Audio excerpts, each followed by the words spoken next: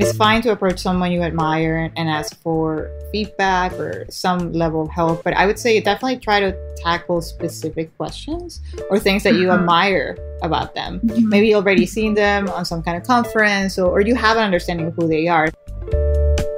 Welcome to Latinx in Power, a podcast hosted by Thaisa Fernandes. Welcome to Latinx in Power. It's an immense pleasure to have Leo Gomez Bloom today. Hello. Hi. Hola. Leo has a Bachelor of Fine Arts in Advertising Design. She also studied design leadership, interactive media, and front-end development, between other things. Leo is a Latinx in Power because she's an inspiring and successful immigrant from Ecuador who started her design career in advertising agencies, then transitioned to product design and worked at Grubhub, Spotify, and now Leo is a senior product designer at Disney streaming service. What does it mean to be a Latinx for you? Yeah, I really like this question when you sent it, actually. I would say the word Latina is bigger than myself. And when I think about it, I just think about it as a force, right? Like this superpower that is very tangible and I can feel. And you feel Latina. Like every time you speak, you do things, maybe you have a preference for music or just the way you interact with things on a day-to-day basis. So I always want to think about like people who really made the way for us. So like I think about my mom and the women before her. I like to think that I use their own strength, right, in the form of perseverance, because I think we all, especially Latina women and Latino men as well, we learn to expect a lot of different things like out of life, right? And sometimes we are super open to like the good and the bad. And so when I think about the word Latina, it definitely speaks to a side maybe that has struggles, but also cherishes life in a very different way. And that's pretty powerful to me.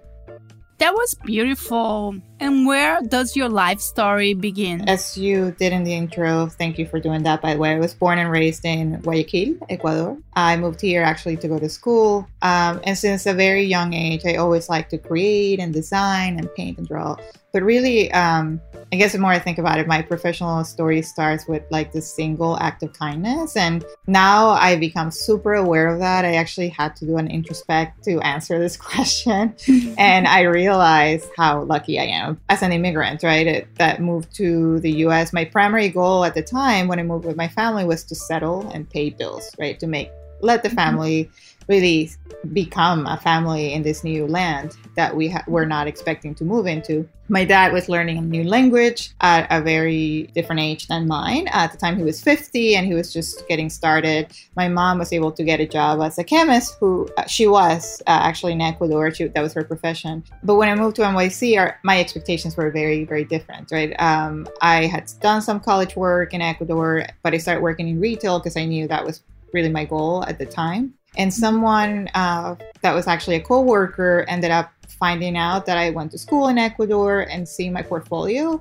And that person literally just changed a lot of my life. That person helped me apply and really fulfill my potential. I always like to think like everyone has potential, but not many have opportunity. And that's the reality for a lot of Latino people as well. So when I think of dreamers and immigrants like myself, I know our priorities aren't usually grand fantasies, right, of unrealistic lives or just living in a different way. They're just basic human needs. And that person that took some time out of their day to provide guidance on something that would change the rest of my life is basically how I would define my professional life altogether. And it's really one of the many opportunities that made me the person who I am today. I think this is a topic that I quite often hear in this podcast, that we always talk about. We need someone to open the door. As soon as this door is open, as soon as you have the opportunity, everything changes. I think it's interesting because I see it as a progression of doors, right? But that first door is the one that allows you to have the courage, maybe. And then you can continue knocking on those doors or trying to find the key, or like there are different ways in which you are going to enter those rooms. But more often than not, you're going to have to trust in yourself to make sure that you take that next step. And I always like to go back to that initial way of thinking, especially in school, because I feel that was a moment where I could have gone in many different ways, but I didn't, right? And because of that person, I feel then it ended up being a series of events after that. I definitely look back to that with really a lot of respect for that person. Talking about your work now, can you share with us a little bit more of what a product designer does? I also like this question because I still have a hard time explaining that to my family. There are a lot of ways of romanticizing the role, right? I think through product design. At the core, I like to think we're builders and creators who constantly advocate for users, and we have to use insights and data in some way. We have different kinds of product designers, right? Like there's digital product designers, there's industrial product designers. I think it's just about the tool set that we use and the problems that we're trying to solve with the tool sets that we have. A product designer, I would say, is closer to the digital product lifecycle, which is this idea of, defining a problem or shaping it in some way, building something, an artifact, and then learning from it, delivering it ultimately to the development team. And usually this process happens multiple times, and you have to go back and forth from what we consider the end to the beginning, and back and forth. I like to think as a product designer as like that person creating, but also using some insights to develop something that is somewhat tangible. I'm sure everyone wants to know more about this one. Can you share with us what you do at Disney and what product are you working on? I am happy to go over some of the very high level understanding of my team, but I am part of the international team at Disney Plus, and we focus on launching the experience beyond the US. So growing up in Ecuador, obviously, I just remember going to the movies and thinking, this doesn't feel or like this movie doesn't speak like I do, or they don't act the way I do. And I kept thinking how impressionable I was, right? As somebody who was just going for entertainment and then realizing that piece of content, I guess, it was not really as relatable as I expected. So when the Disney team called and they said, we're building this team from scratch that is going to help us launch the service, I just had to raise my hand and say, yes. I grew up without movies. I know the pains of people that maybe feel like the content is not created for them in some way, or services are not built for them, right? And so I just had to join. And beyond that, it's been mainly a focus of launching Disney Plus everywhere. So it means everything from what we discuss on the product design side to building insights and really using empathy to create products that people can use and enjoy. Interesting. So you build experience that help other folks from different cultures, maybe different languages, see the Disney Plus content more relatable to them. Yeah, constantly enhancing the experience to make sure that we launch it and it's ready for all those cultural nuances is what we do in our team. We just want to make sure that the experience is ready for every user everywhere. It's amazing. And a huge challenge too. So it's really cool. We're still learning from it every day. And even as somebody who grew up not speaking English as a first language, it's still a challenge, right? There's a lot of empathy that has to be built beyond just my understanding.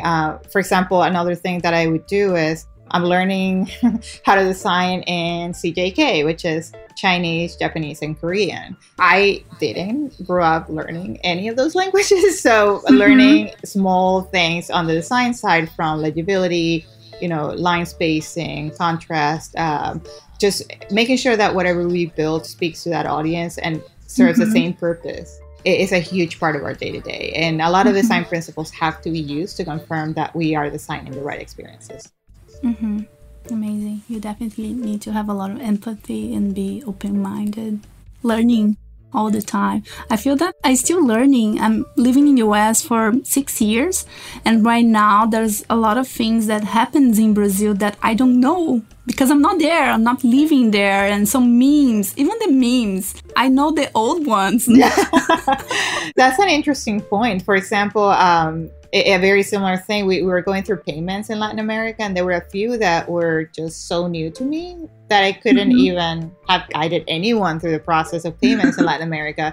So it's also very topical, right? Some of the things that are happening now are meaningful to those users, not who I was when I lived there. That kind of understanding has to be a distinction, but maybe what you can bring is that level of empathy to say, are we doing the things that those users find important, right? And so instead of just assuming that we do.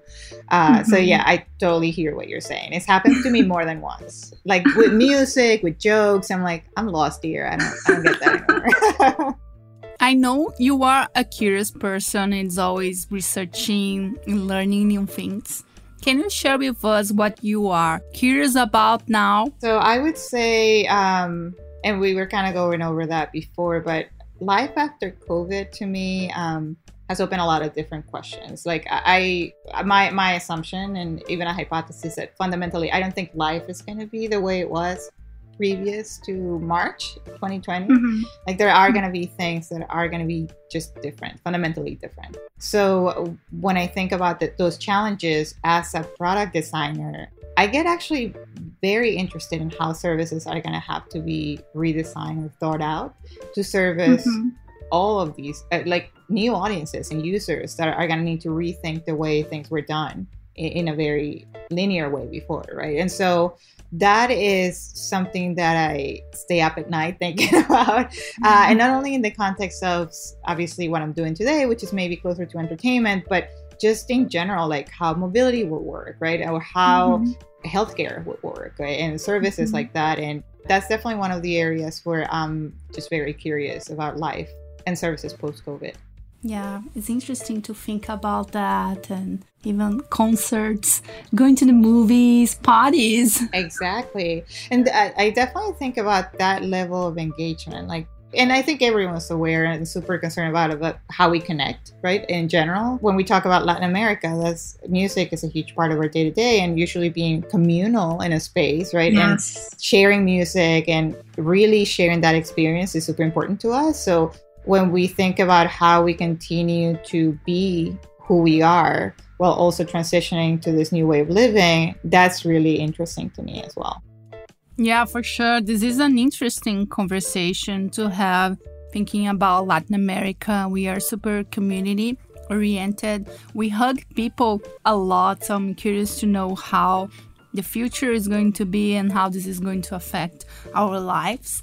And I'm not seeing people. Sometimes I social distance and see a closer friend, but it's really strange to me not hugging people. And now I got used to that, but it feels that that's something missing. Absolutely. I totally hear that. I mean, even family members, right? Like I have a lot of family in New York, and for a few weeks, I was kind of like doing the elbow thing and just being respectful of the space. Because also my brother is just terrified of germs.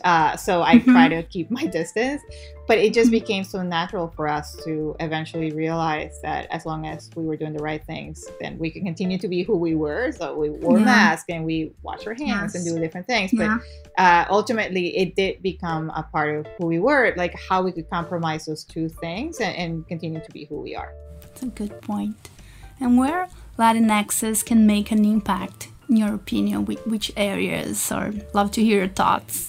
So I would say high level, for me, it's about representation. And this is what I love hearing every time I hear a podcast of Latin people or just Hispanic people empowered, right? Like people who actually want to represent the voices that are not usually represented in the room, or have to be considered in a conversation where like new technologies are constantly being built, but the same people are building those technologies that are going to satisfy billions of people. So when I think about how we can have an impact, it's about being present, and hopefully we can be part of those conversations in some way or another. I'm not saying it will happen overnight, but I think being part of, the different areas where technology happens. And I think actually I mentioned this to you, but to me, technology has been the biggest like equalizer, right? Just in general, like now we have access to phones and computers, and they are more affordable than they were maybe 20 years ago. But I think that's for everyone. But just in general, the way that we are able to access information, content, just education in general has been democratized. And it's super important for Latinx to be exposed to that level of empowerment, I would say, and then use it to continue to move forward some of the conversations that are happening that sometimes we're just not a part of. So use technology, be part of that technology, embrace it. And then at the same time, help build it and pay it forward. It's interesting how, for those who have access to technology, how we can be part of different conversations that we weren't before because we didn't have access, and how, in this sense, technology really democratized things and we can be part of a lot of different things and we can have a voice. Absolutely. I think one of the most empowering things, by the way, beyond just that, like what I like about technology is that it's given us a new way of seeing the world, right? Like, which maybe I didn't have growing up. And now you have such level of closeness to other cultures and languages, and people become bilingual, trilingual faster because the availability is there and you're able to see it all really fast. And that's really fascinating to me. Yeah. But I really hope that we can continue to be strong enough to know who we are, right? Fundamentally, and not forget that, because that is really the superpower, right? To continue to build who we are when we live, you know, in a small town in an area in Ecuador or whatever it is, or a big city area in Ecuador, and we have access to TikTok or Twitter or whatever it is that we use to get that lens to the outer world. Like, that's important, but let's not cross a line where we become, right, like that other side. Stay within that balance where we're able to use our superpowers, which are pretty important. We have a lot of superpowers. If anything, what we do is enhance those superpowers with more, right, information that could get us to a different place, to be empathetic, to be knowledgeable, and to be prepared, right, to have those insights about how the world works or how people just live in different parts of the world. That's pretty powerful. I just want to make sure that hopefully we never step completely to the other side. It's always a balance between the two. I agree. It's a great point. And tell me the first thing that comes to your mind when you hear these phrases. So talking about superpower, what is your superpower? So I'd like to think tenacity is a big part of that. And I also think that I dust off very well because I've been, you know, not everything is easy for anyone, but I've come across some challenges and you just have to continue going, you know, just roll over, stand up and open that door again. Cool. And the last skill you learned? So I took an art lab class, which is a reality, I think it's a augmented reality focus, but it's from NYU. So I took an AR and VR class and I learned how to prototype in A-Frame and Spark Studio. I'm really looking forward to continuing to use those skills just to create for my own side projects, really more than anything. But I'm very interested in using tools that are so easy, not only to use, but to access by everyone. That is interesting. Super cool. Your favorite Disney movie or character? It did take me a while to think about this one. Monsters, Inc. I really love the script. I think it's super solid. Every time I think about it, I'm like, that's genius how they were able to connect all the different ends. Always gets me. Like, it's a good movie, I think. I like this movie too. And just out of curiosity, do you usually watch the Disney movies in Spanish or English or both? I'm asking that because sometimes I watch in Portuguese just because I really like it to watch it in Portuguese too. You know, it's interesting that you say that. I think it's a kind of content. So if I watch that content originally in a language, I would probably keep it in that language because at that point, it just reminds me of maybe the first time I watched it. So there are older movies that I watch maybe in Spanish, but the Pixar movies to me, they're too recent. Right? Like I almost remember Mike Wazowski being Mike Wazowski. It would be difficult to change his to Miguel. I actually should probably watch it in Spanish just to confirm that I'm not missing out on something.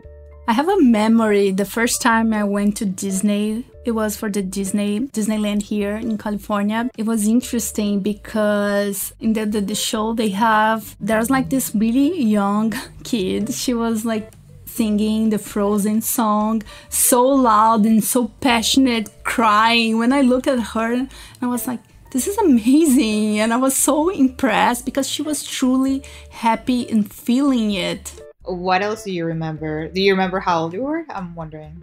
I think she was around like 3-4 years old. You were in your teens? Oh, no. It was when I moved here. I never went to Disneyland when I was a kid. No, I was old. That's interesting. So how was it experiencing Disneyland when you came here? It was interesting because I was never that into like Disney that much. I always like watched the movies, but I don't know, maybe I never thought about going to Disneyland, you know? And when I moved here, I need to go. So in my first year in 2014, maybe it was in 2015, I went to Disneyland and it was amazing.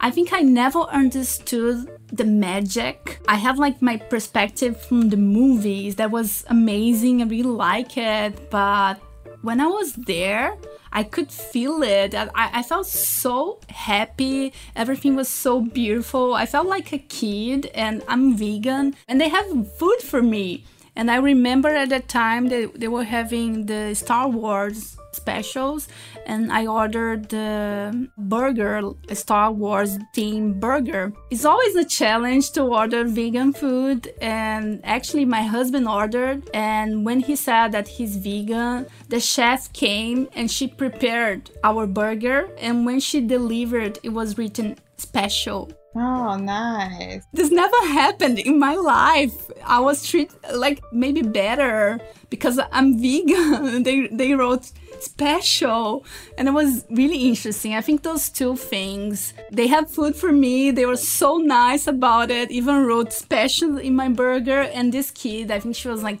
3-4 years old, singing so passionate, and to me it was amazing. I always compare the experience of watching movies to like listening to an album, right, of a band that you like, and then going to Disneyland, like going to the concert. So when you experience those two different things, it feels different. If you go to a concert, you might walk out of that place as a super fan, right? Or somebody that just connected with that person, and you're like, oh my God, I can't believe how good they are live, and whatever that is, right? Or you might have a terrible experience, who knows? What I love about that is that there's a level of natural melancholic feeling that comes with that, and you're always going to remember that special time. And you might just be inclined to constantly like remember that feeling by replaying that through a movie, and you just pop it again on streaming, or you put on your headphones, listen to that song again. But you know, you're ultimately constantly relating that to that feeling that you had as a person. That's usually what I think about when we think about the streaming service. I definitely want to make sure everyone knows this. The streaming service owes everything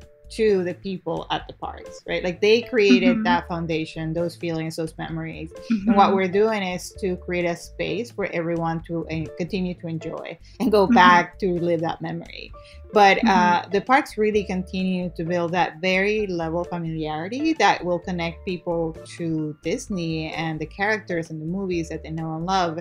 And that's another reason why COVID is really interesting right now. Like they're removing that part of the connection. It doesn't mean that it will completely go away, but it makes me wonder, like, how are those two things ever gonna, come back? And my last question from this series, a good product in your opinion? So I actually had to look this one up as well, because I don't get to use a lot of different products, but Varjo, I don't know if you've seen it. So it's a new mixed reality headset. I'm very interested in what they have to do. And again, because I'm very interested in AR and spatial design, they are based in Virginia in the US, and then they're in Europe.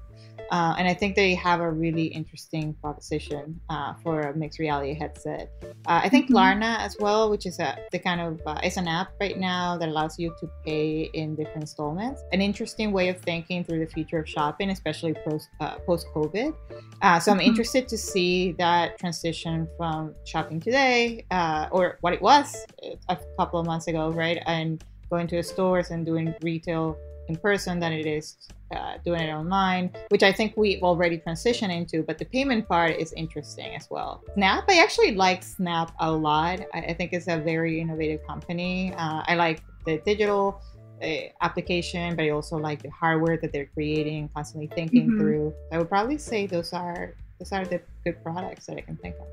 Really cool. You were a mentor at Design Lab. I imagine there's a lot of people looking for a job or a mentor right now. What advice would you give to someone in this situation? I think mentorship is an interesting exercise in general for new people who are just starting their careers and people who are farther along, I would say to get most out of any mentorship session, you should definitely consider taking the time to learn more about yourself. And you can do that without any experience or a lot of experience. You just have to have a clear understanding of your own areas of improvement and be honest enough, right, to identify them as weaknesses or strengths, and then see if you can find someone who is able to speak to those areas where you want improvement, right?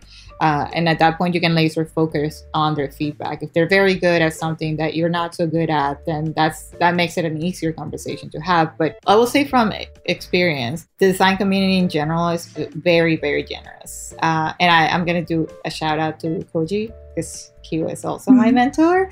So that was amazing. And I really believe people generally like to help each other. I have seen that firsthand during really good times and the not so great times. It's fine to approach someone you admire and ask for feedback or some level of help, but I would say definitely try to tackle specific questions or things that you admire about them. Maybe you've already seen them on some kind of conference, or you have an understanding of who they are. So when you approach someone, ask in laser focus. Maybe you can ask about, the way they build great teams, or tips on hiring people and making diverse decisions, right? Or empowering designers. So, there's ways in which you can focus your questions so you can get the most out of them. And if you already have an understanding of who they are, it's a lot easier to get the right feedback. Really great tips. The first one, I love that. Getting to know more about yourself and be really specific about your questions and what you're looking for. This is amazing.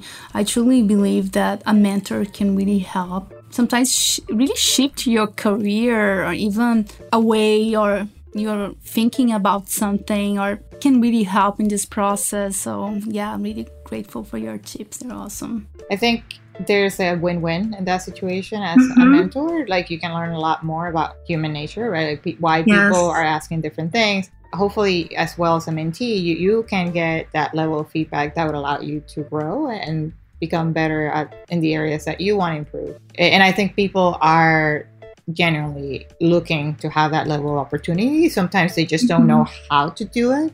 So the more focused you can be about what you're looking to get out of something like that. And you don't go up to someone and necessarily say, I want you to be my mentor, right? Or I want to be a mentor, or I want to be a mentee.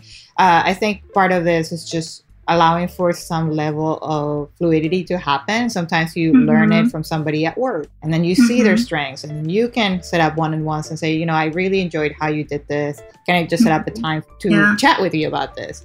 Or similarly, if you see somebody on LinkedIn, maybe that you enjoyed how they do different things, whether it's maybe their points of view, what they stand for, their vision, it's really important for you to understand who you are first in order to confirm that you're able to get the best out of the questions that you have for those people, because they're sometimes too busy and you don't want to miss that opportunity. And it's fine to reach out, just make sure that you're super focused as well. For sure. It's a good reminder that it is a two-way street. The mentee also learns a lot. There's different perspective, different ways of viewing things. So it's always a two-way street.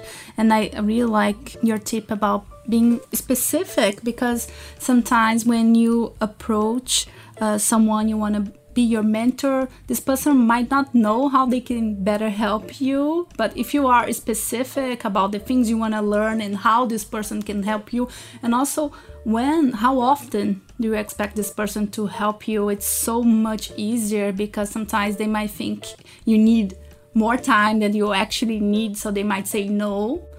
But maybe you just need 30 minutes per month or every other month, so they can better manage their schedule. I agree. I mean, it's intimidating, right? To hear that somebody wants something from you, but you don't know if you're going to be able to meet their expectations. And I think a lot of people feel in a position where they just don't know if we're going to be able to deliver what they're expecting to get out of this. So I think there's an opportunity for everyone to normalize what asking for help is, while also understanding that sometimes delivering help is also about providing the best outcome that you can, right? It doesn't necessarily mean that you are going to have all the right answers all the time, but you can learn to get there. And I think that's an important part of any, conversation.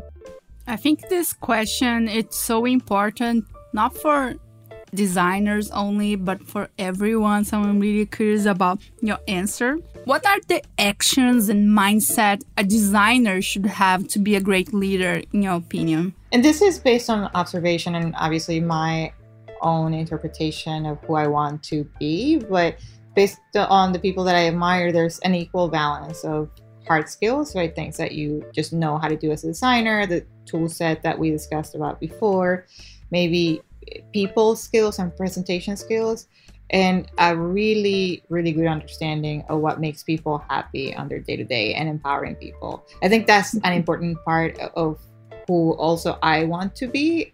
So that's why I feel it's an important trait of a great leader. Emotional intelligence to me is a mindset that needs to be worked on every single day. I personally work on every single day, but acting on this intelligence, right? And what you learn and how you're able to understand feelings requires a really strong leader with a really important personal mission. Because I think the idea of just staying neutral through a lot of the conversations that we have is important depending on what the person that is providing this insight is looking to get out of that conversation. But sometimes emotional intelligence will mean taking some level of a stand, right, on something. And then it requires somebody that has an opportunity to provide that level of feedback. And a stand might just mean, today I want you to solve your own problems in your own way. I need you to look deeper into some of these areas. I think it's really, really important to have emotional intelligence and also act on it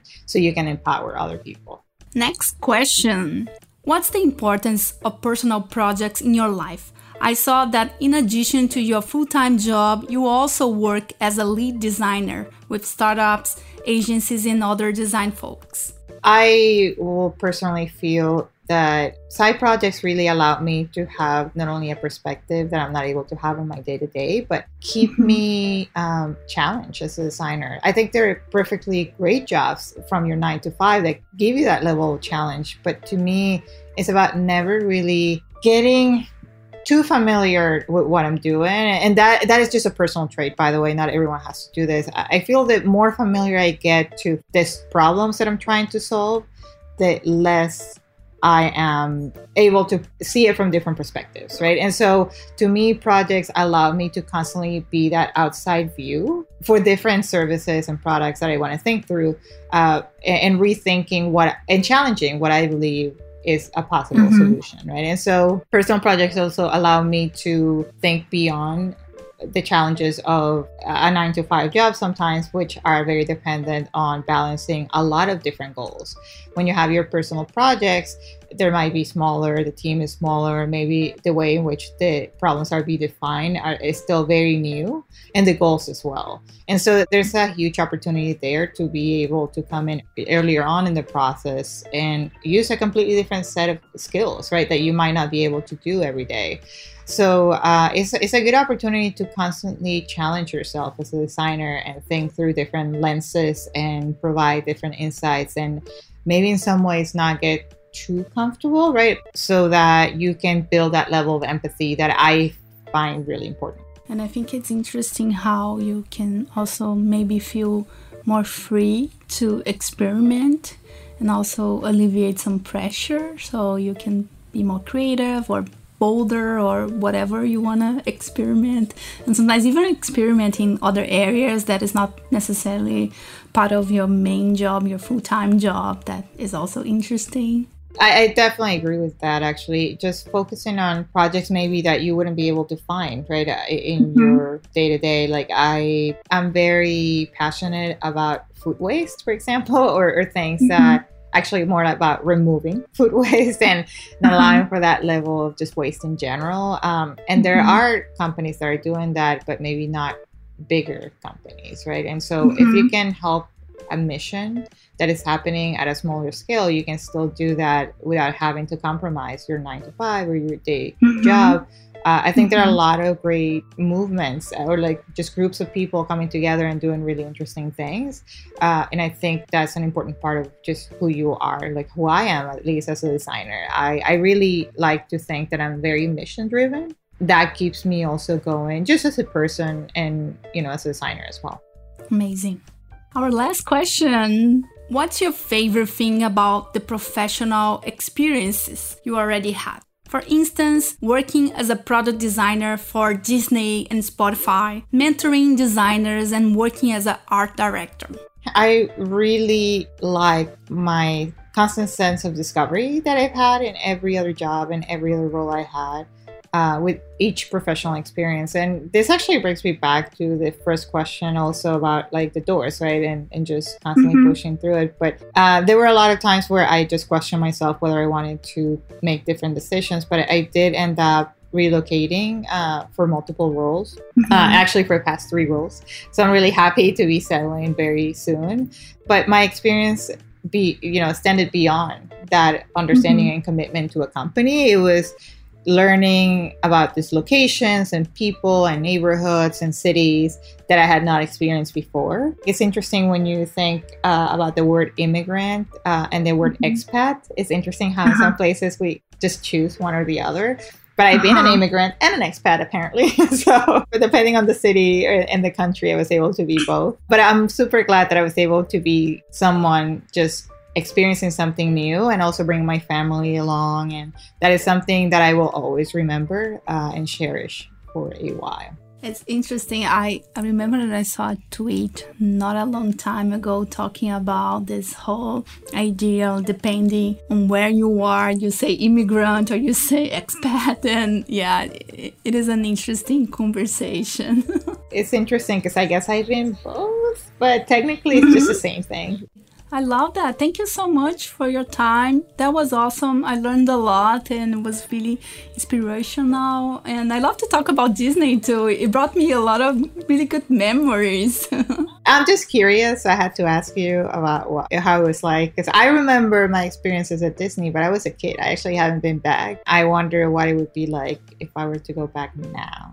And also I have a family, so I wonder what my family's going to experience it. I think in the beginning, it was weird in a sense that I'm old. I can't behave like a kid, you know? And in the end, I was like, whatever, let's hug the Mickey. There's no age. Do you notice that at the park? Like, just as many kids as there are adults. Yeah, for sure. And the last time we went was last year in Paris. And my mom really wanted to see the show of the Disney princess, and she was so happy that it was really nice to see it too. It's awesome. I'm so glad to hear that. That's it for today. Thanks for listening, and I hope you enjoyed it. We'll have more interviews with amazing Latinx every first Tuesday of the month. Check our website, latinxempower.com, to hear more. Don't forget to share comments and feedback, always with kindness. See you soon.